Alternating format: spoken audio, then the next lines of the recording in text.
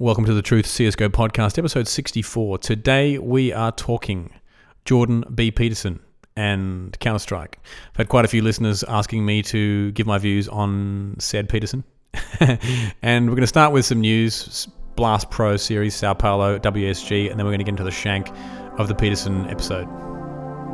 Hey guys, this is Electro. Hey guys, I'm Guardian. This is Daps. This is Nico. This is Nifty. This is Chris J. This is Fair. Godzilla. Flasha. This is Kerrigan, and you listen to The Truth. The Truth. The Truth. The Truth. The Truth. The Truth CSGO podcast. The Truth CSGO podcast. The Truth CSGO podcast. Are we rushing in, or are we going sneaky beaky like? All right, so there's a ton of news, and you know what we're going to do? We're going to race through it because there's so much to talk about in terms of the main event of this podcast. And to be honest with you, I'm freaking tired. I've been working 14-hour days, and I don't know if I'm going to last too long. So let's smash into it. Blast Pro Series Sao Paulo finished last night. It was won by Astralis in a grand final against Liquid. Device was named the MVP. In what is by now a very classic result. Liquid put up a good showing in the first map and then completely ran out of steam in the following two. Basically, deja vu in the best way possible for Astralis fans. Now, the most notable defeats of this tournament were MIBR, who had 5 straight losses in front of the home crowd and looked completely out of their depth, and FaZe, who are at this point basically a shell of their former selves.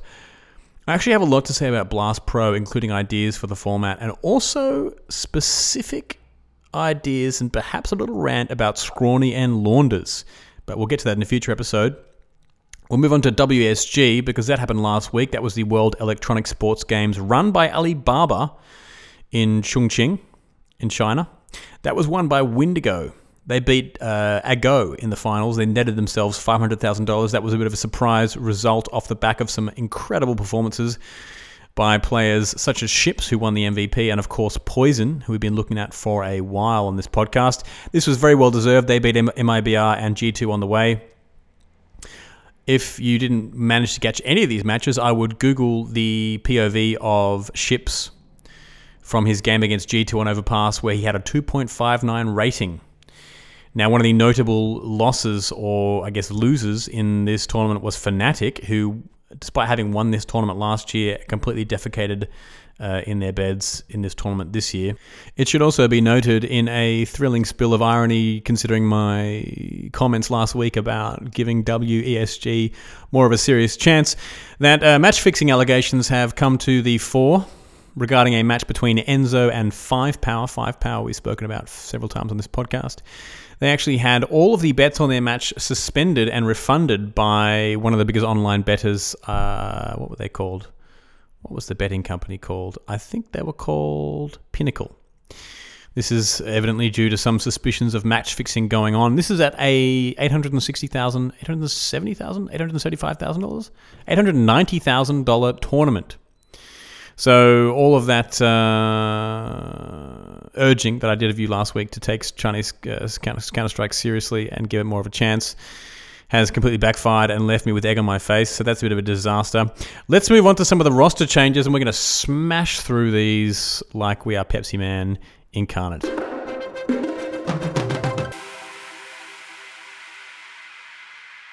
CyberZen, the Chinese team, are now known as Panda after having been bought by new owners. Draken is standing in for Dennis on NIP. Dennis is taking a break. Draken previously was an NIP, then went to Fnatic and has been in the wilderness for some time now. But he's back, and apparently he's under contract for the rest of the year. One presumes Dennis will do a bunch of hunting and then announce his retirement or come back for a lesser team. His stats have been pretty dismal after taking over the support role on NIP. Barbar has retired from competitive play. Barbar has been in the scene for 10 years, apparently. You probably know him as a former Epsilon and recent Existence Galaxy player. He had some success with the latter team last year at DreamHack Winter. Moving back to France, 3D Max players have left the organization, apparently because the org couldn't make good on some promises that they made. 3D Max were actually posting some good results last year. They were ranking 24th at their highest moment, but they did lose Jax and Lucky at certain points and have died in the butt ever since, and now have decided to dissolve their CSGO team. It has also become official that Mouse Sports have brought in Frozen, Carrigan and Watzik. We talked about this rumor last week, and it has now been confirmed. They've been playing their first games online. And looking pretty similar to FaZe's first showings once they got Nico and Olaf Meister. In other regards, in other words, quite puggy, quite confident, and very skilled. Rops in particular seems to have been unleashed somewhat. And regarding the ex-Mousesports players, Oscar and Stiko, they are still out in the cold, although Stiko has since been standing in for Michael No Chance. Gambit, back in the CIS pond, have released Bondic and Blade. And regarding NA, Fugly, Android, and Som have joined Envy. They've been replacing Cutler and Drone. And if you recall, Envy lost Semphis last year and didn't manage to sign Carrigan after he helped them with the minors. Rambo has finally been confirmed as the Cloud9 coach. I guess he did okay in his little trial period. We've talked about him previously.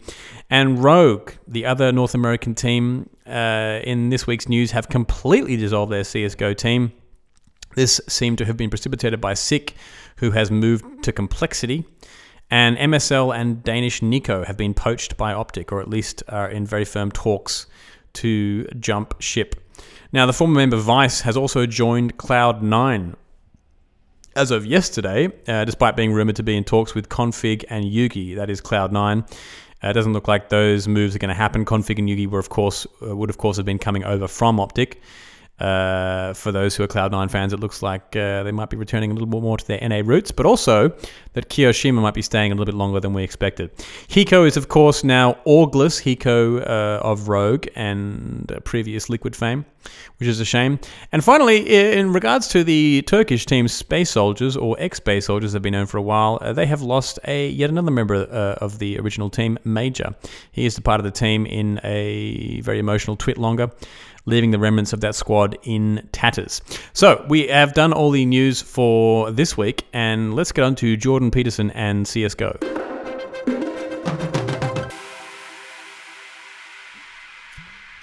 Alright, so this is where things slow down a little bit. Now, basically, Jordan Peterson came up on this podcast a couple of times since it began, mid-2017, and I did manage to excise all mentions of him. I think one of the first was when Dust, aka Dust Moret, came on this podcast for an interview, and I had realized that recently when I was just doing a little bit of research on the old Dustin, that he had subscribed to Jordan Peterson's channel, and when I spoke to him about it, he mentioned that he'd simply done it because he'd seen Thorin do it. And so we talked a bit about it, but I took it out, and I've taken it out of other podcasts since, for several reasons. Now, listener Devon sent me an email last week wondering whether speaking publicly on Peterson at this point is a sensitive topic with low reward at the cost of painting myself into a corner, quote unquote. He surmised that this was because I had friends at Gimlet Media.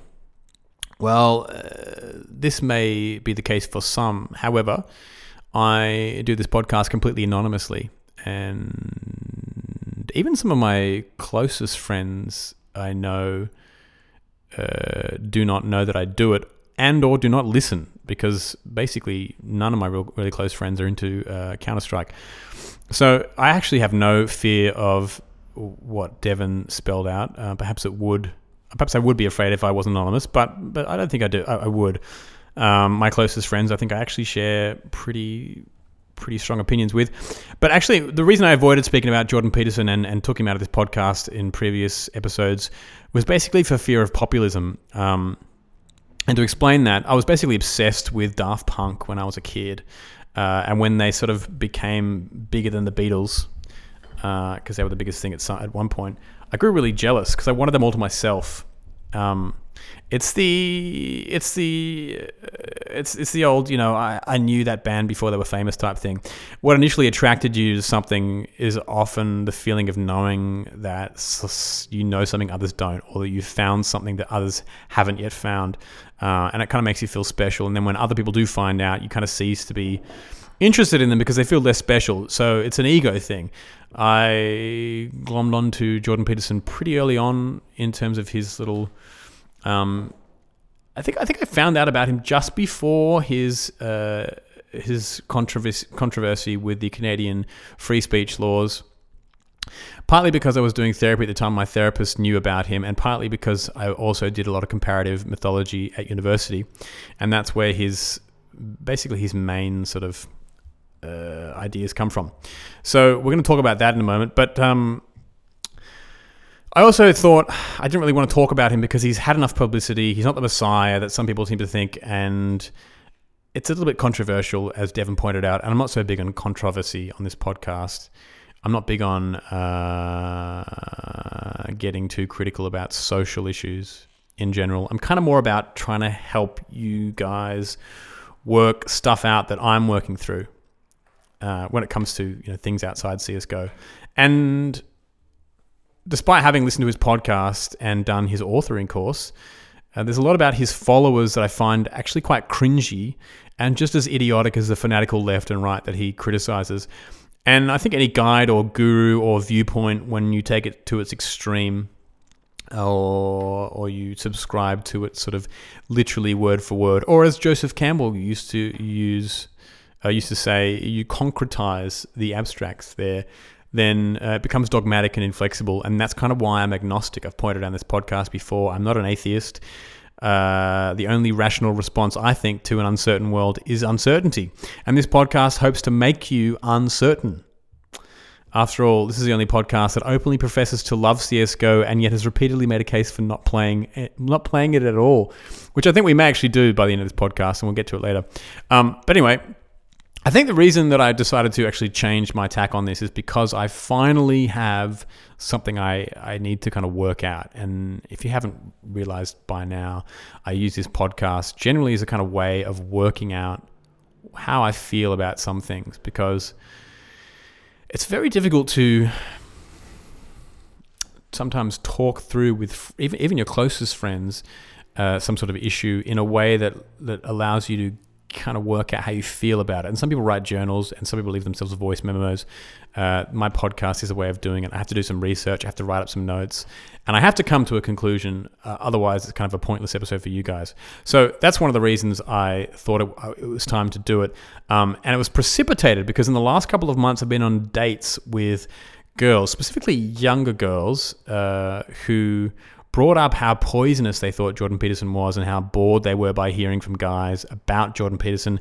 And also in that same time, in the last 6 months, I've heard from old female friends, like girls, women, I guess, who I've really respected, been very close friends with, smart women, about how dangerous they thought Jordan Peterson's ideas were, specifically for young men. This has made me think a lot.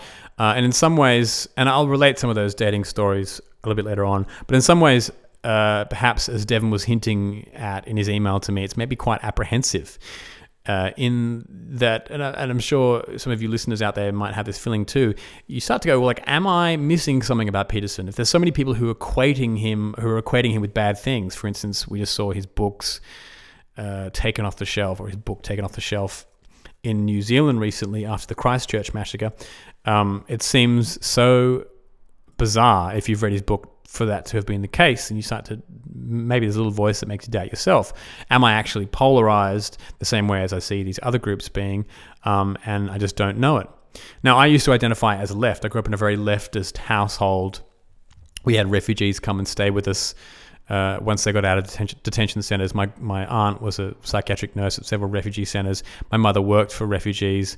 I voted Greens my whole life, and yet, as I'm sure some of you have experienced, I feel increasingly less able to identify with the left.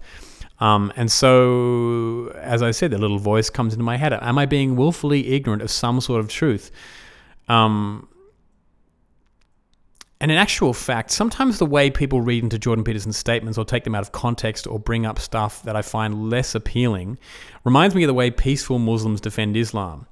Islam is a religion of peace, they say, and the people who use the Quran as an excuse for violence are either reading it the wrong way or reading what they want into it. And this is a very blunt analogy, of course, but as we've seen Peterson become a quasi-religious figure, I feel like the talk becomes less nuanced and more vindictive, in the same way that inflammatory talk around Islam and defensive talk around Islam can become. Now, if you are a long-time listener of this podcast and you don't actually know who the hell I'm talking about, then I would say crawl out from under your rock, Google Jordan Peterson, maybe start with Wikipedia and then go from there, because otherwise you're not going to enjoy this podcast at all. Anyway, I think there's some things that I've thought about in terms of Peterson that may be worth sharing if you're interested in him, and have found value in his book and lectures and podcast, especially if you're kind of amazed that there aren't any people out there who think he's some kind of right-wing devil whose every word is one of intolerance. And also, in case you're one of the people who like what he's read or written and are interested in kind of getting a wider reading list around him, or a listening list, I've had a couple of you actually reach out asking about more things you could listen to or read beyond Peterson, and what might be the best context in which to place his values. So why don't we talk a little bit about that stuff, and then we'll get into specifically how CSGO and playing CSGO are rendered through the lens of his teachings and philosophies. Yes, we are really going to do that. We've done Spinoza on this podcast. We're damn well going to do Peterson.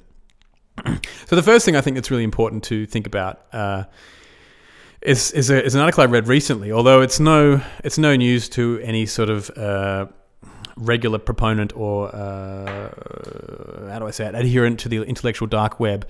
But it's this idea that we are in the throes of a war between value systems. And maybe I'll just backtrack a little bit. One of the things that has been happening in my dealings with certain younger women, and this is not just in dates. I had a workplace maybe a year and a half ago where I was sharing a sort of a creative space with some 18, 19, 20-year-old art students. And one of the things that I've noticed is that they have a very different way of valuing things in the world. So, for instance, one of the first conversations I got into with this set of girls in this workplace, and I think this anecdote kind of is worth talking about because it's quite instructive, or at least it was for me. Well, they were going off to a Halloween party, and one of them was saying, well, I hope there's not going to be anyone wearing a Native American headdress. And I said, oh, why is that? And they said, well, because that's cultural appropriation. And I said, well, would you be offended by it? They said, no, but someone else there might be. And I asked them to explain why they might be offended, and they said, well, because we're in Australia, and Australia is dominated by white men, and white men have traditionally oppressed Native American cultures. And I asked them, well, if there are no white men in the room, and this young girl was Chinese, I said, if your ancestors did not do this, then do you think that you're responsible to not offend this person? She said yes. And I said, well, okay, so where does the line of cultural appropriation end? And she said, well, if I grew up Chinese, I was bullied for being half Chinese in Australia, and when I see someone wearing a traditional Chinese dress, I get offended because they have not gone through what I've gone through, and therefore do not deserve to wear my cultural robes. At which point, obviously, the reducto ad absurdum taught is, well, you are speaking English, therefore you are appropriating, I think it's Nordic and Germanic languages. But obviously that's not the most productive thing to say in an argument like that. But the point we ended up getting to was that she said it was impossible to be racist towards white people and impossible to be misogynistic towards men. And so it was clear that we had very different definitions of racism. So I pulled up racism in the dictionary, and sure enough, her definition of racism was different to what was in the dictionary. So what we were talking about actually was a new meaning of a word that I was unaware of, that she assumed had been culturally accepted, and was sort of getting quite offended that I wasn't aware of this. So that was kind of one of the major points. And since that meeting with her, I've met other young women who believe that it's quite obvious that we're living in an oppressive patriarchy where men have consistently been in power, specifically white men, and that it's impossible, therefore, to be racist towards them. And racism is not actually defined by a action or word of discriminatory intent, but a motion towards power from an oppressed to an oppressor to an oppressed. So The net result of these discussions that invariably turned emotional, more so for them because they were younger than me and couldn't control their emotions as well, but also for me, was that there was a very difficult sort of interruption of what had been quite a friendly exchange, and an effrontery on both sides. I was affronted that they just assumed that they could change the meaning of a word despite the fact that it had meant the same thing for quite some time, and assumed that I had agreed to the changing of this meaning.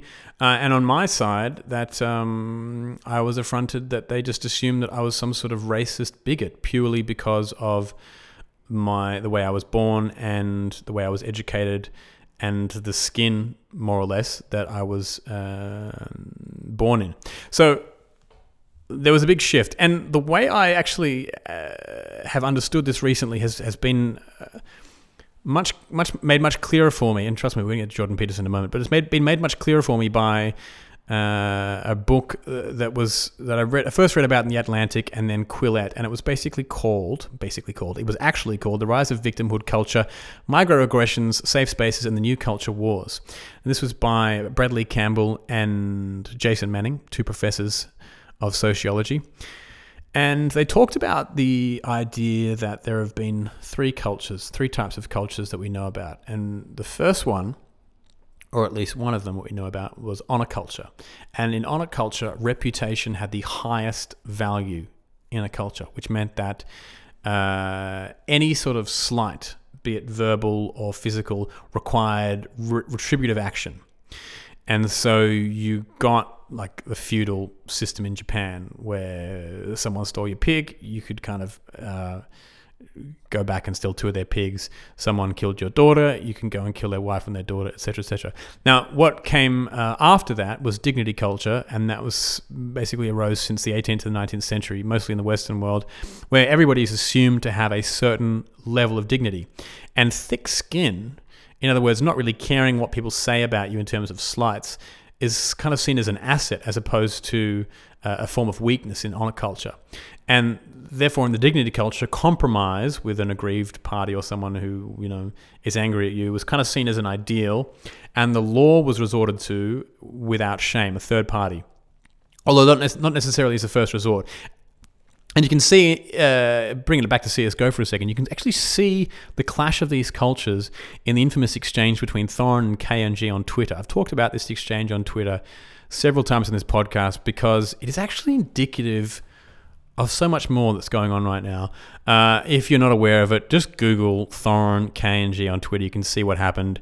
What was evident, and we're going to come back to this later, but what was evident was that KNG was still somewhat in an honor system, which perhaps is a cultural thing in Brazil, I'm not sure. Perhaps it's a thing in KNG's family, I'm not sure.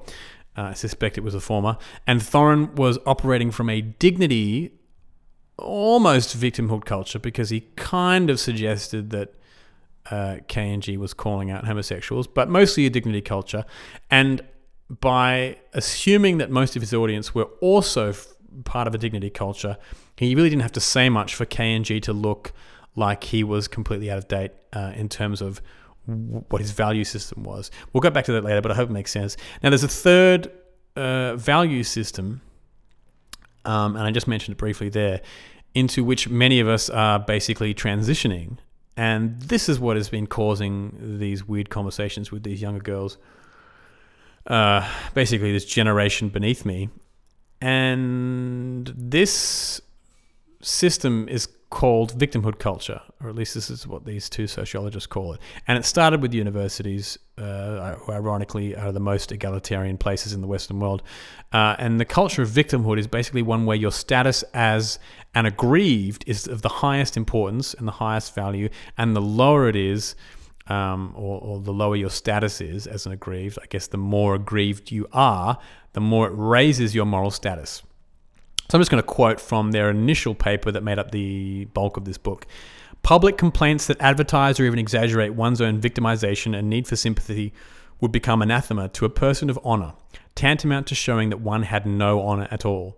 Members of a dignity culture, on the other hand, would see no shame in appealing to third parties, but they would not approve of such appeals for minor and merely verbal offenses.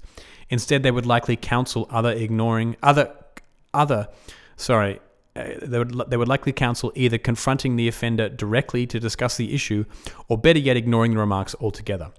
Now, a culture of victimhood is one characterized by concern with status and sensitivity to slight, combined with a heavy reliance on third parties. People are intolerant of insults, even if unintentional, and react by bringing them to the attention of authorities or to the public at large. Domination is the main form of deviance, and victimization a way of attracting sympathy. So rather than emphasize either their strength or inner worth, the aggrieved emphasize their oppression and social marginalization.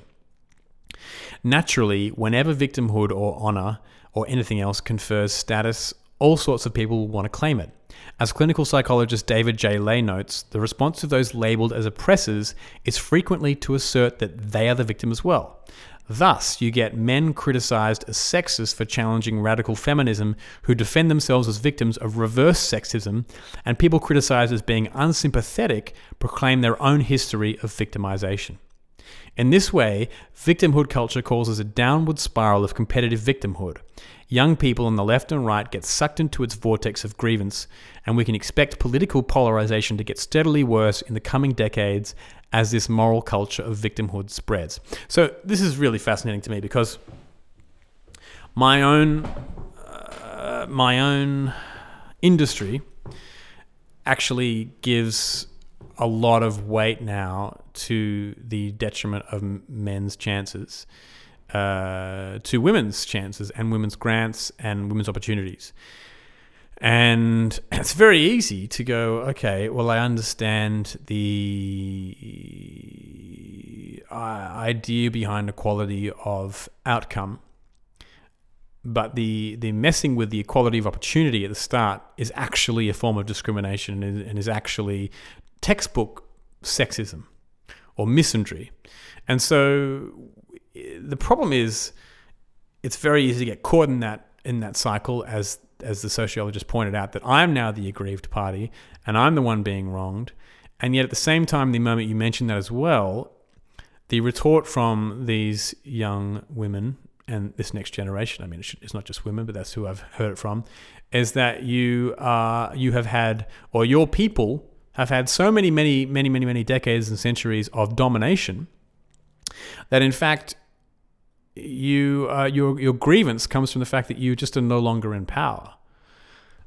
So it's a very confusing place to be in, and it's a very tenuous path to tread, especially if you have a girlfriend or a spouse who is proclaiming this, because having a different value system at its core becomes emotional for both parties. It's not a discussion you can have lightly. Let's get back to the idea that you cannot be racist towards a white person, because I think that contradiction is inherent to some of the emotions and frustrations that myself and others like me can feel when it comes to discussions with this new value system. And I think the frustration can be boiled down to a hypothetical. So let's say, for instance, that you cannot be racist towards a white person in London, right? Because we've got to get specific. And let's say their ancestors colonized the Bahamas and subjugated the people and settled there with their African American slaves.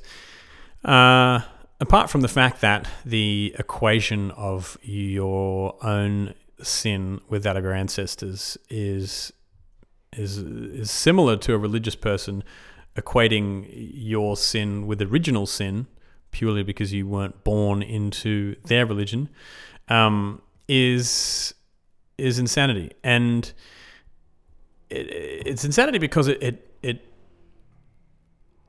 kind of ignores one basic question. For instance, if I'm a white person and I go to a country where I'm the minority, can I not therefore experience racism there? So I've been to countries where I've had xenophobic remarks and actions taken against me.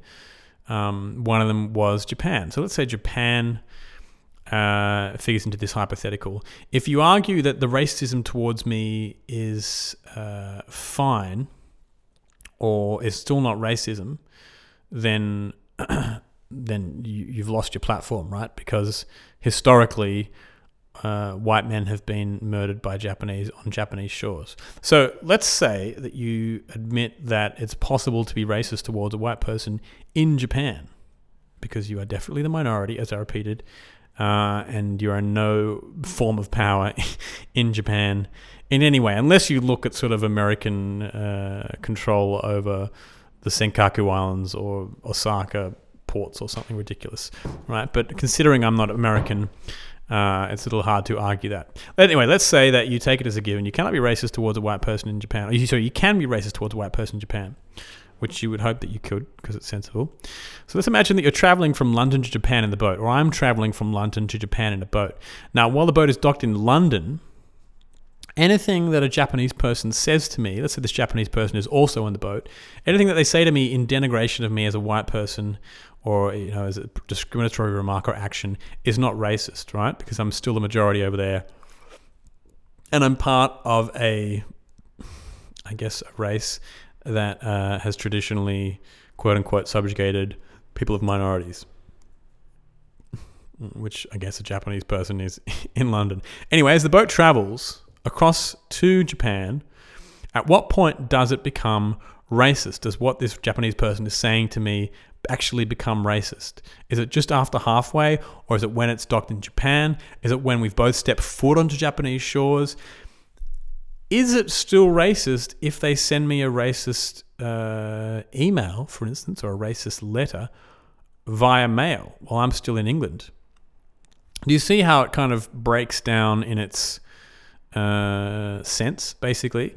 And the purpose of the hypothetical is to demonstrate the fact that stripping the right to dignity from white people purely because of their race is as ludicrous as racism itself, because whether or not they are the oppressed or the oppressor is completely arbitrary. Now, it makes me think of some of the models I knew growing up, who I think I've talked about on this show before, because when I'm talking about models, I'm talking about like fashion models, right? The ones who were always kind of in danger of really losing their sense of identity and basically, on a certain level, their sanity, were the ones who really over-identified with what they were being told their main value was based on.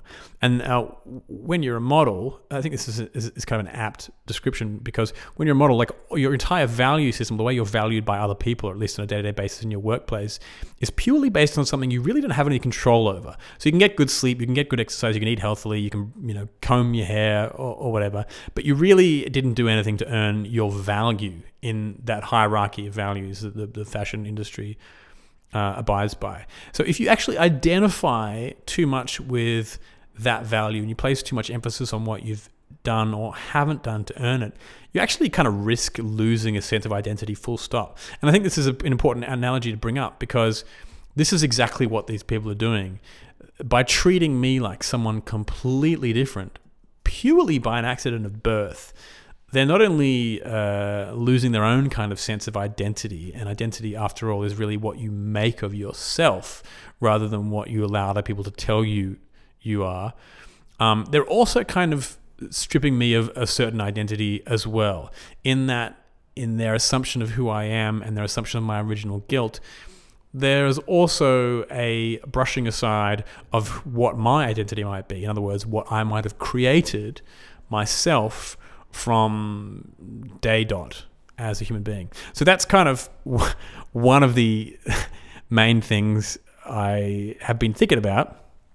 And it also came up, I guess, this is probably the last little anecdote I'm going to give, in a discussion that I got into with a bunch of 20, 22, 23, 24-year-olds in a pub one day,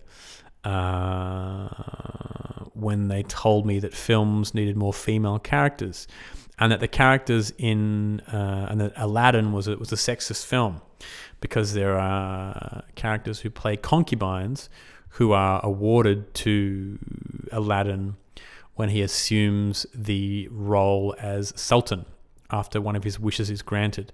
Now, despite the fact that I think in this particular film, it's pretty clear that him being a sultan and being having power over these concubines is not something he wants. It's not something the film condones. It's a pretty basic film. It's a Disney film for children, and it's pretty damn clear that this is not a value that it espouses, and yet because it was represented in this film, it was seen as being sexist and regressive and something that needed to be fixed. Now, I tried to maintain a level head in this discussion, but I didn't really do it very well. And I think to illustrate my point, I'm probably going to have to reveal what it is I actually do for a living. I'm a screenwriter. I write movies. So I'm actually involved in the day-to-day, like literally day-to-day creation of the stories that these people are unhappy about. And when I revealed this to this group, they said, well, when was the last film you wrote that had strong female characters or passed the Bechdel test? The Bechdel test, is the Bechdel test?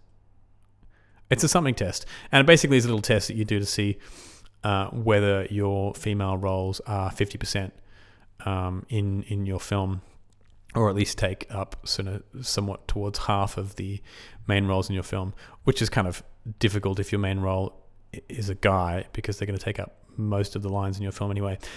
So basically they were saying, you need to be doing more. The pendulum needs to be swinging so that women are more represented in stories and narratives. And it gets very difficult when you're talking about what someone personally does for a living, because I like to write women's roles, but like a lot of men, I think I'm guilty of writing women's roles, or writing female characters that are more like women I want to know as opposed to women I actually know, which I don't really see is a bad thing, because films are essentially like any sort of art. They're a projection, they're a fantasy, they're a dream that hopefully boils down some essence that connects with more people than just ourselves. But this to them was oppressive and was conveying stereotypes. And the main example they went on to use for this was the James Bond films, because the women in James Bond films are seen as submissive and completely secondary to the needs of James Bond. Now, this despite the fact that I pointed out that the overriding image of the last 4 or 5 James Bond films was Daniel Craig getting out of the water with his shirt off. They still insisted that actually he's the star of these films. His needs are always primary in the films, which I think is a point that only holds water if there were women out there who were being stopped from writing more women's films, which as far as I can tell, there isn't. And I think I really had a bit of an issue with this, because like I said, they told me I should be writing more women's films. But when I listed several women's films, or several films about women, or women with the main character that had come out in the last year, they hadn't seen any of them. And yet I had. That's not because I'm so great. It's just because I watch a lot of films for my job. What it really meant was that actually it's not about the women who are writing these films not being thick enough on the ground. It's actually the marketing departments of these larger studios who are not marketing the films. These girls didn't even know about these films. So the problem wasn't with guys like me who are, honest blokes just trying to etch out a living. The problem was with the entrenched marketers. Now, entrenched marketing in large corporations is something I don't really know too much about. I worked at a TV station for a long time. The ignorance there was astonishing. But whether the ignorance there it reaches the levels that it might at, say, Universal Studios, I have no idea. It's such a complex argument. And to be as reductive as to saying that Aladdin is sexist because you want to see more women-centric films, despite the fact that obviously Aladdin was not condoning the ownership of female slaves, was obviously set in a time and place where that was condoned, and that was part of the fabric of that film and that time and place. That's irrelevant. What's irrelevant? What recontextualizes it is the fact that these women want to see more films with women in the leads, or with more diverse stories. Anyway, it's a very confusing issue. I hope that gives more context as to why I decided to talk about Jordan Peterson, who we are going to get onto. But basically, I think his popularity has arisen out of the friction between these two world values. And I think even that film argument was very much based on a friction between the world values. In my world value, I held that because I'd tried my arse off in terms of writing films for a very long time. I had just as much of a right. Wait. Because of my intrinsic value as a human being, I had just as much right as any woman or anybody, for that matter, to write a film. But it was actually my merit in terms of writing a film that people wanted to see that would allow my film to be seen, not because of an accident at birth. So that was my, I guess, clash with their values, which was more because there are minorities out there, they therefore deserve more opportunity than you to tell their stories. Now, there's obviously an argument to be made for the fact that a diversity of stories can have a beneficial effect, not only on a culture at large, but on the disempowered people in that culture in terms of making them feel more a part of that culture. So that's part of the friction. And I think Peterson has given voice, as I said, to the friction between those cultures. Now, I think the second thing I think we should note about this is that just because the victimhood culture is the main sort of media-friendly voice right now, it doesn't mean it's the majority opinion. In other words, there's no need to feel like you're in danger. There's no need to panic. It's very easy for someone like me, who's 35, who is sort of transitioning into the age that I kind of first knew my parents as parents, to feel like, because I'm no longer sharing opinions with young people, that my opinions are in danger of being swamped. But actually, that's not really the case. I think one of the benefits and one of the things that these sociologists talk about victimhood culture, and the way it spreads so much, is because outrage is so inherently spreadable by social media, and social media is actually one of the most visible forms of news we have right now. Now, just to clarify that, if you look at the algorithms that social media platforms run on, they're geared towards engagement, right? And the more engaging things are always either, outrage, or what's the opposite of outrage? Extreme sympathy, I forget what it was. But if these things are not kind of generating both of these things, then they're generating less clicks. Therefore, the algorithms that lead you to new content are always prioritizing the most outrageous things. Therefore, victimhood culture, which is far more an outraged, valuing culture, is going to be promoting victimhood over a dignity culture. So that's one thing. Just because it's happening on social media doesn't mean it's happening everywhere. And the other thing I would say is that if you are kind of interested in Peterson and you're not quite sure what your place is in terms of what your opinions are, even like Devon, who reached out via email, you kind of a little bit nervous that you even have an opinion at all. What I would say is that you need to read a bit wider. And one of the reasons I think I don't really feel as, I've never really been as obsessed with Peterson, and maybe have stood apart from it a bit more, is because when I was at university, I did, as I mentioned at the start of this, I did comparative mythology.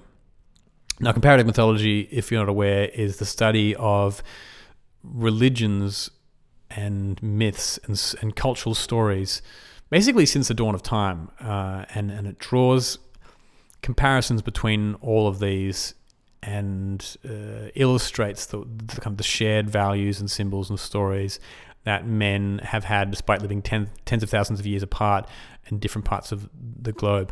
And the book that really kind of started it, at least in the 19th century, was called The Golden Bough by a guy called James Fraser. He was an English, I guess you'd classify him as an anthropologist, and his mantle was really taken over by Joseph Campbell.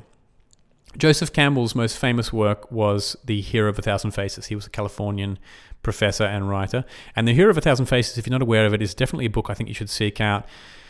It has informed a lot of my life, and especially as a screenwriter, actually.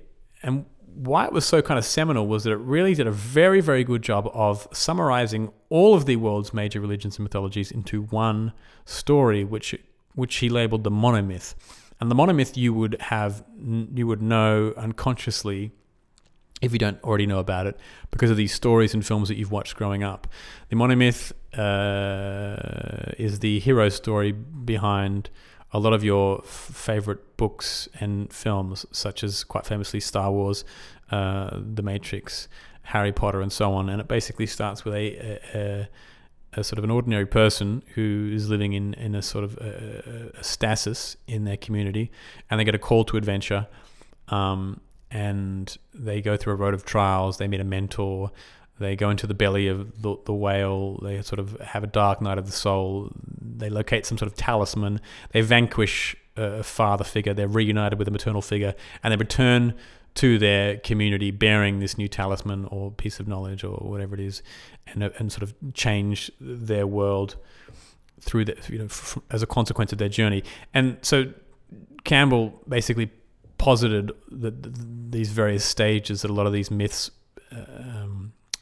went through. And one of the ones that obviously Jordan Peterson has glommed onto is the biblical story. The story of Jesus very much follows these templates, including the virgin birth, the resurrection, all of which basically occur in the monomyth, and other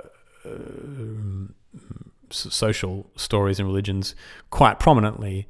For instance, Hinduism, Buddhism, Islam, Greek mythology, Mesopotamian mythology, etc., etc.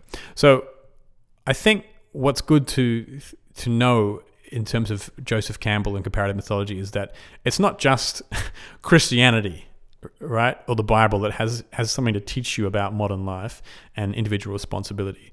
It's basically any mythology that that has lasted the test of time, that has a durability to its story, and the durability of that story and the durability of the hero's journey is one that illustrates the struggle we must all go through to learn, to grow, and to improve the lives of not only ourselves but the people around us. So if you want to read more about, if you want to read wider than just, say, Maps of Meaning or the lectures that Peterson has put on his podcast, I would start with Hero of a Thousand Faces. His ideas about personal responsibility are not just particular to Western Judeo-Christian society. And in fact, using the example, the country I used as an example earlier, just go to Japan, see how different their culture is, and yet see the emphasis they place on personal responsibility. One interesting anecdote that I remember from early on in art school, when I was reading about Mad Max, which is the original film written by George Miller, made with Mel Gibson.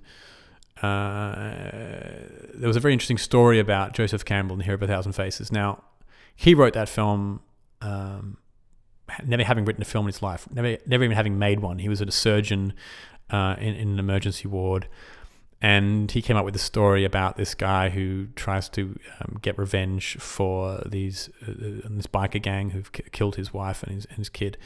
And he took this film around the world because it was such a success. And what really amazed him was the response it got in different cultures. And one in particular that stood out to me was that when he went to Japan, they saw Mad Max as a samurai figure. And so it was after a conversation with George Lucas, who'd been using the Hero of a Thousand Faces as a map for Star Wars, and specifically New Hope. You can see it basically conforms to the stages of Joseph Campbell's Hero of a Thousand Faces almost to the T. That he realized that he'd actually written this monomyth without quite knowing it, and hence its popularity around the world. Now, one of the other things I think you should probably read if you're into Joseph Campbell, you're into Peterson, is Ayn Rand. And actually, I think I believe he mentioned Ayn Rand or Ayn Rand on his podcast recently. He's often conflated with Ayn Rand because of her emphasis on individuality, and I believe he spoke a little bit about why he doesn't believe it's a very good reference to his own work. However, I think, to me, they've always kind of stood in the same field of grass. And if you haven't read Ayn Rand and you've finished university it's not too late. It is known as sort of an undergrad book, but definitely get your teeth in. It's a great story. Well, Atlas Shrugged is a great story. The Fountainhead, I think, is even the better one. And they're really enjoyable books, far beyond whatever philosophy she might espouse. And if you take her entire philosophy and entire life as why you should or shouldn't read the books, then you're basically just saying you're an idiot and you can't read fiction for its own sake. I would say read those books for their own sake, especially to young, enterprising, energized men in university who are feeling some sense of energy and excitement about the world and not quite sure how to place it or what you're interested in. They're really galvanizing books in the way that they paint a very simplified portrait of a certain mindset that we get, especially when we're young, about the way the world may very well treat us in the future. In that sense, I think they've got very good metaphorical, use as literature. My older brother, who's a bit of I wouldn't say he's a social justice warrior, but he definitely veers on the edge of one. He decries all Ayn Rand because of her supposed anti-charity or anti-altruism message in her books. I never got that from her books. I think there's certainly a case has been made about that. But my message from her stuff was always that if you look after yourself and you give full credence and respect to your own ideas and your own individual potential, first off, then you're in the best place possible to help those around you. And now if I've gotten that wrong with their books, then I've gotten it wrong.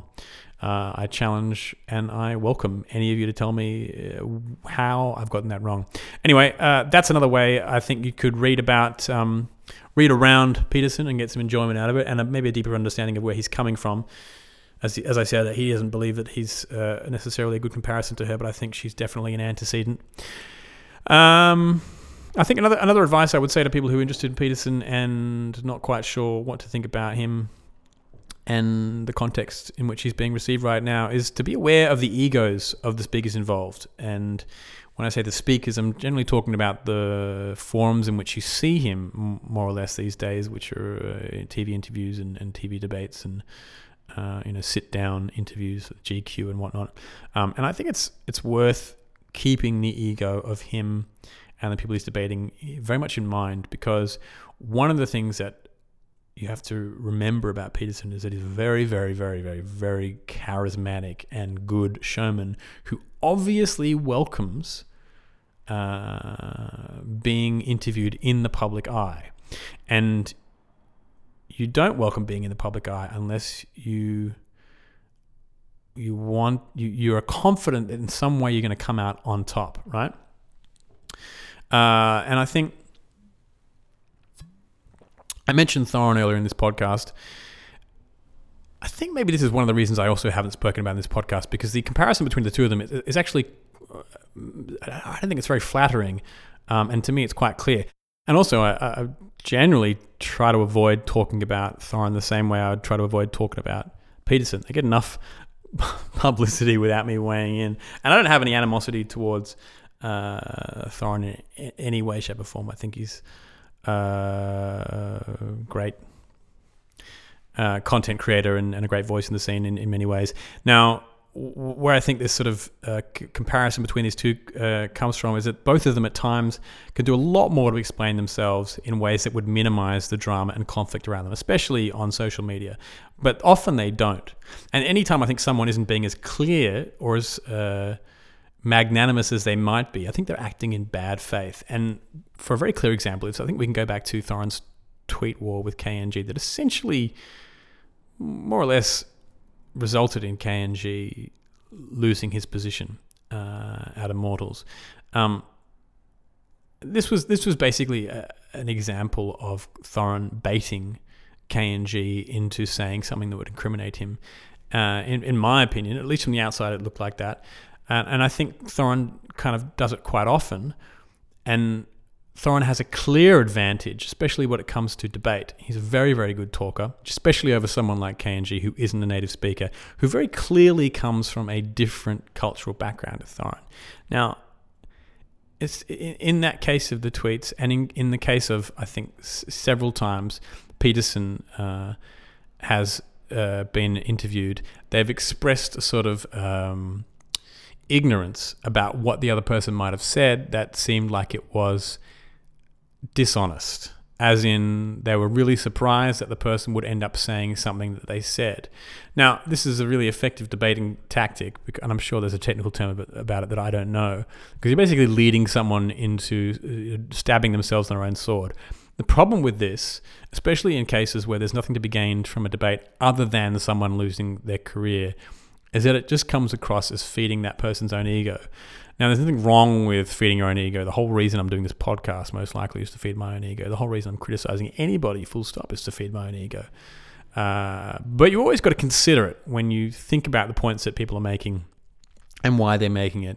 And sometimes even just making someone look stupid for no good reason at all, I think is an indicator that you have to take what they're saying and their opinions with a grain of salt. I think the clearest example of this with Jordan Peterson is his refusal to give a really straight answer, and especially a consistent answer on whether or not he would use someone's preferred pronouns if they asked him to do so. Because the way he kind of answered this stirred up way more drama than was necessary, when in actual fact, whether or not he'd use someone's pronouns was not the issue. If you recall, the whole reason he sort of became famous regarding the Canada free speech laws. If you don't, look it up. And that was not even sort of the issue. The issue was free speech. It wasn't whether or not he would specifically in person use someone's pronouns. And when asked about that, if this person actually asked him face to face, he was he was a lot more evasive than he needed to be. He didn't just say, well, it depends on whether I like the person or not, and believe that they were actually, being honest about it or taking the piss. And I think it's quite easy to tell in a lot of his interviews. And look, this is speculation. I actually know. I think he's inviting a lot more opprobrium and emotion from the other person than is probably necessary, and that makes the talk more tense, and it makes him come off as far more rational, and actually, in a way as well, the victim or the less oppressive in that instance. Anyway, what I think it's perfectly possible to argue with as much knowledge and erudition as Jordan Peterson and Thorin do on a regular basis, while also having a generosity of spirit that allows elasticity for misunderstanding. And one of the things that's interesting is that it's pretty clear that the intellectual dark web and people like Thorin and a lot of people, I guess around about my age, who are into Peterson, have kind of migrated from the Christopher Hitchens school of rhetoric. Now, one of the signs, I think, for this is that they use terms like straw man fairly often. It's an indication that they've perhaps, like me, gone from Hitchens to the Four Horsemen of the Apocalypse to Sam Harris to maybe Joe Rogan. I personally have skipped him because I'm not so big on his enthusiasm for weed, and then ended up on Jordan Peterson. But Christopher Hitchens, who was basically the first guy to sort of be branded with the moniker on these YouTube videos that he was destroying people in online debates. It was always Christopher Hitchens destroys a Catholic, Hitchens decimates an innocent, Muslim woman, or embarrasses or ridicules a fervent, Mormon fanatic. I think it was through admiration for him that many of us kind of got onto Sam Harris, and from there on to people like Peterson, and for others probably as far as Ben Shapiro and that. But he's definitely someone who had a far more generous spirit in his debates than people like Jordan Peterson, and that's probably perhaps why he didn't cross over into the culture as much, or maybe it was just a cultural timing thing, I'm not sure. But if you're interested in Peterson and you don't know Christopher Hitchens too well, Google him and his debates online. Not only was he far more erudite than Peterson, especially because I guess he'd written a lot of books on a lot wider subjects, but I think he was a lot more generous with what he allowed with the dignity that he allowed the other person. And specifically, and I think you can see this in Sam Harris's stuff, he was quite often outlining the case for the other speaker in ways that they were failing to do, which is not only a very generous thing to do, but it also is a mark of someone whose intellect is far superior to the person they're debating, because not only can they go, right, you can't really get across the side of your debate, or let me tell you what your side of the debate is in a much better way than you can, and not only will I do that, then I'll turn around and destroy it. So if you're looking for some more wider watching and reading, check out Christopher Hitchens' stuff. Letters from a Young Contrarian is definitely the book to start with if you're interested in reading that, and obviously his debates online are great. Not only a great continuation of the sort of intellectual debates that you may have just gotten into via watching Peterson, but also I think of a higher caliber in terms of their intellectual honesty, which of course is yet another term that came out of the intellectual dark web. God damn it, I'm one of those people. Now, I think what was interesting too, this is just a kind of an anecdote apropos of not much at all, but it's just in my notes and it's probably not where it should be. But I did have lunch the other day with a friend of mine who, she just turned 40, and we were involved in a television show about 12 years ago. She was an actress. And I think just before we met, or maybe just after we met, she had an experience where she was called in to audition for Steven Seagal. And he asked her to meet in a hotel room. And she went up to the hotel room, and I think he said, I can't remember what exactly he said, but it was something along the lines of either get naked or suck my dick, or you are going to be my girlfriend during the making of this film, or we're going to have sex just so you're okay. And she went, no thanks, that's not going to happen, and walked out. And the way this manifested itself in her life, as far as I can tell, was that she was kind of creeped out by it, but told enough of her friends that she trusted that she got to the point where she could really laugh about it, and laugh about how seedy he was and how weird his hairpiece was and how gross it was, that it didn't really mean anything to her. In other words, she sort of became a less of a victim and more of a fighter or a coper. And what was interesting was that she kind of exercised her right not to stay in the room, let alone be in the movie that he was casting. And that was kind of that. Now, if there were more people like her, no one would have taken Seagal up on his offer to be in the film. He never would have made the film. And so the power, therefore, did not lie with Seagal. The power lay with the women who were going to the casting.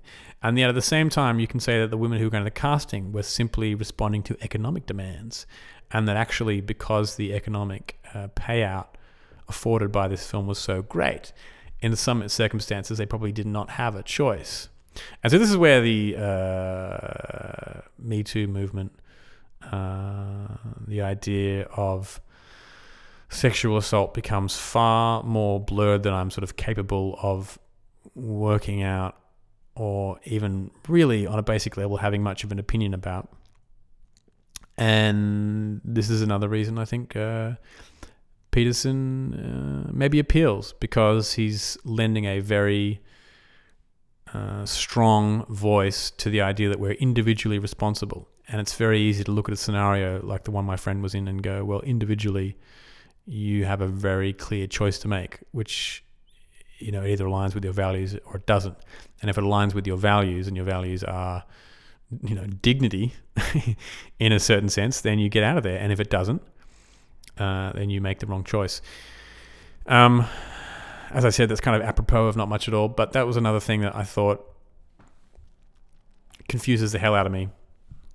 Anyhow, back to Peterson. I think if you are interested in doing his self-authoring course, there are definitely worse things you can do. What it does is supplement, and in some cases I'm sure replace, essentially therapy. And if you don't know what it is, it's an online questionnaire where you complete a bunch of questions about your past and things that had a profound impact upon you and your value system and the way you think in your past. Then you examine what you're doing and your actions in the present, and the main things that you're doing that may be harmful to you or are not in line with what you value, and the main things that you're doing that are in line with what you value.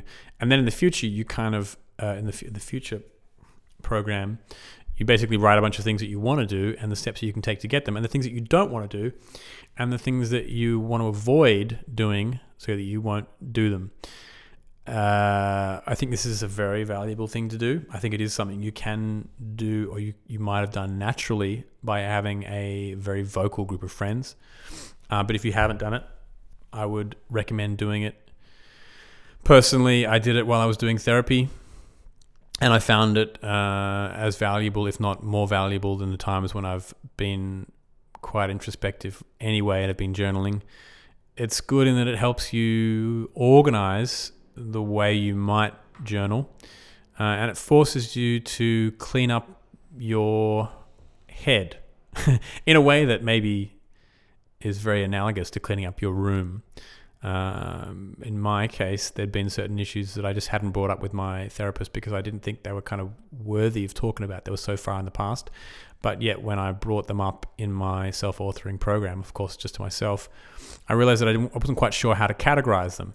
And one of the things that it does is help you make sense of what they might have meant in your life thus far and what effect they had on your life. And in doing so, it's basically like putting a little label on it and putting it in a drawer and maybe putting a label in that drawer. And so essentially every time you go back into your head, it's like a clean room. You know what this certain memory means. You know what effect it had in your life. You know how you feel about it.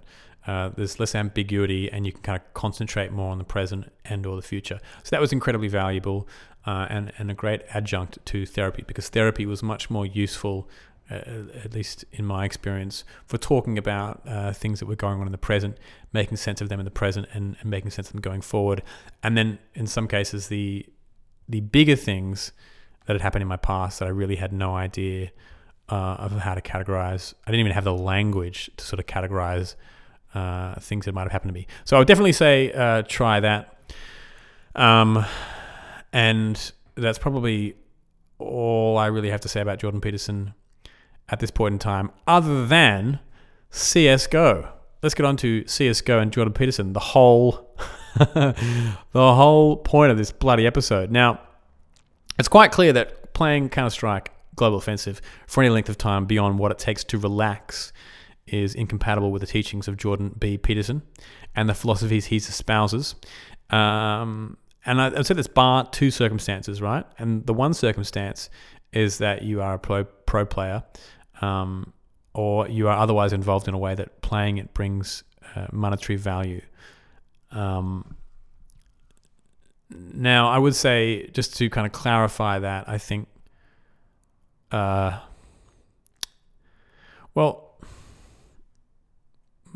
me just explain it a bit more. Like, for all intents and purposes, Counter-Strike is obviously a simulation, right? It's a simulation of how good your reflexes are, first and foremost. So it gives us a dopamine hit because we get satisfaction from thinking or feeling like we've accomplished something in the world. We're testing our reflexes and coming out a victor, right?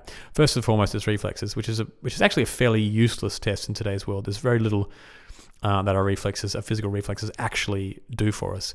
And like Formula One, in fact, Counter-Strike is definitely not a game of physical health, where physical health is paramount. In fact, like Formula One, it's the mental state that is far more paramount to the success of CSGO players. And we might talk about that at the end of this, or we might talk about another episode. But the other test that goes on in Counter-Strike is the test of your tactics and instincts for warfare. And that's also a fairly useless tactic unless perhaps you're going into the army and some form of infantry. But finally, the thing it tests is how good your communication skills are. And this actually, I think, is in fact the best thing about Counter-Strike Global Offensive. You see threads about it occasionally on Reddit, but I don't think you see enough about it, probably because we're not privy to most of what pro players say. But I think it's really the major, in fact, possibly the only valuable thing about playing Counter-Strike. And I would say if you're playing Counter-Strike regularly and you're frustrated because you can't rank up due to your stagnating aim or your stagnating game sense, I would look at your comms. and the level of your comms. And if the level of your comms are really good, if they're not good, for starters, concentrate on them. Put most of your effort into them, because then you're actually putting your effort into a skill that might translate into your day-to-day life. And if you're not sure how to put most of your effort into your comms, first off, I would say find someone you can play with. That doesn't necessarily mean someone who you can be best buddies with. It means someone you get along with, you can queue with, who you can go into bomb sites with and actually talk with, and tell them what you're doing and have them tell you what they're doing, right? And make that the first step to getting better at your comms.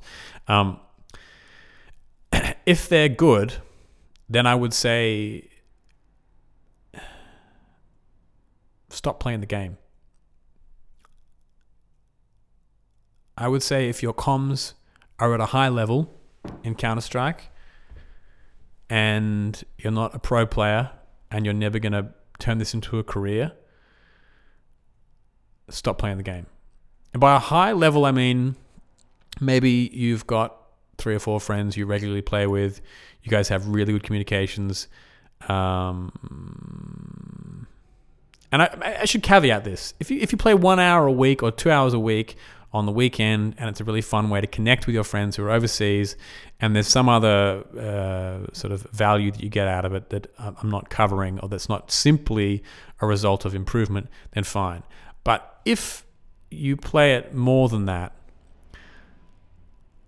and it goes beyond relaxation, and your comms are great, stop playing, because I think you've gotten basically everything out of this game that is applicable to real life.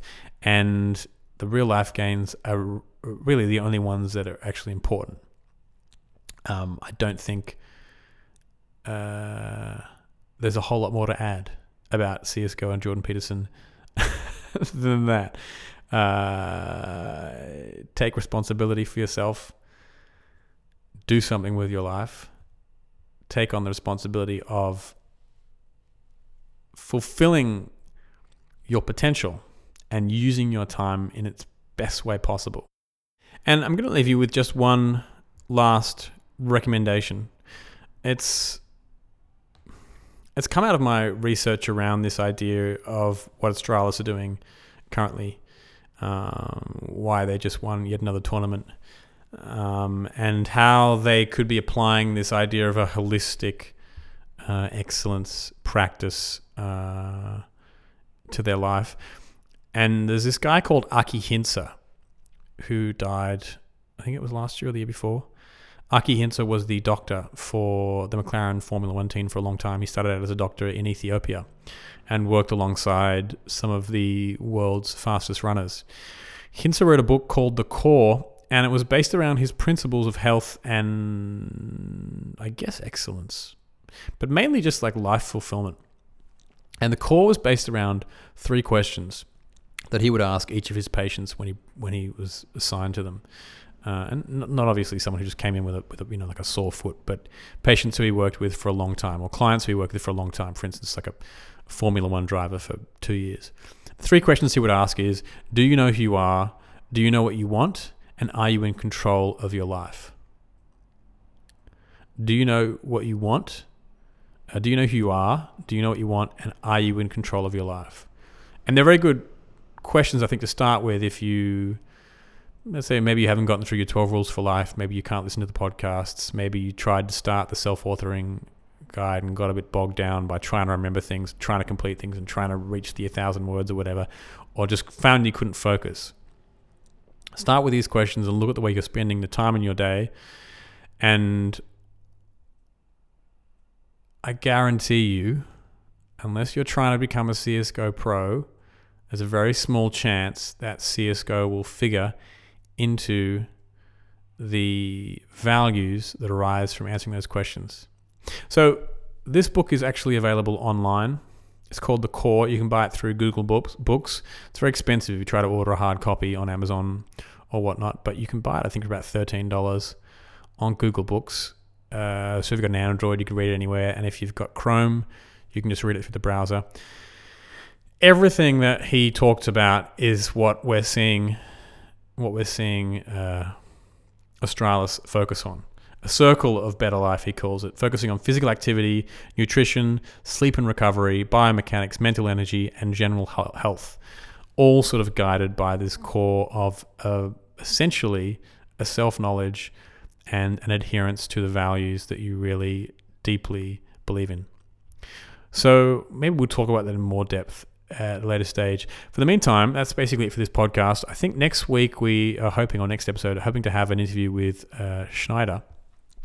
Schneider, of course, is a Swedish player best known for playing on Fnatic in 2013, later on Godsent for I think about 19 months, and having some ignominious ejections from said teams at certain times. He's been through ups and downs. He had a tweet longer recently about the severe depression that he went through and how he's been trying to fight back from the said downs.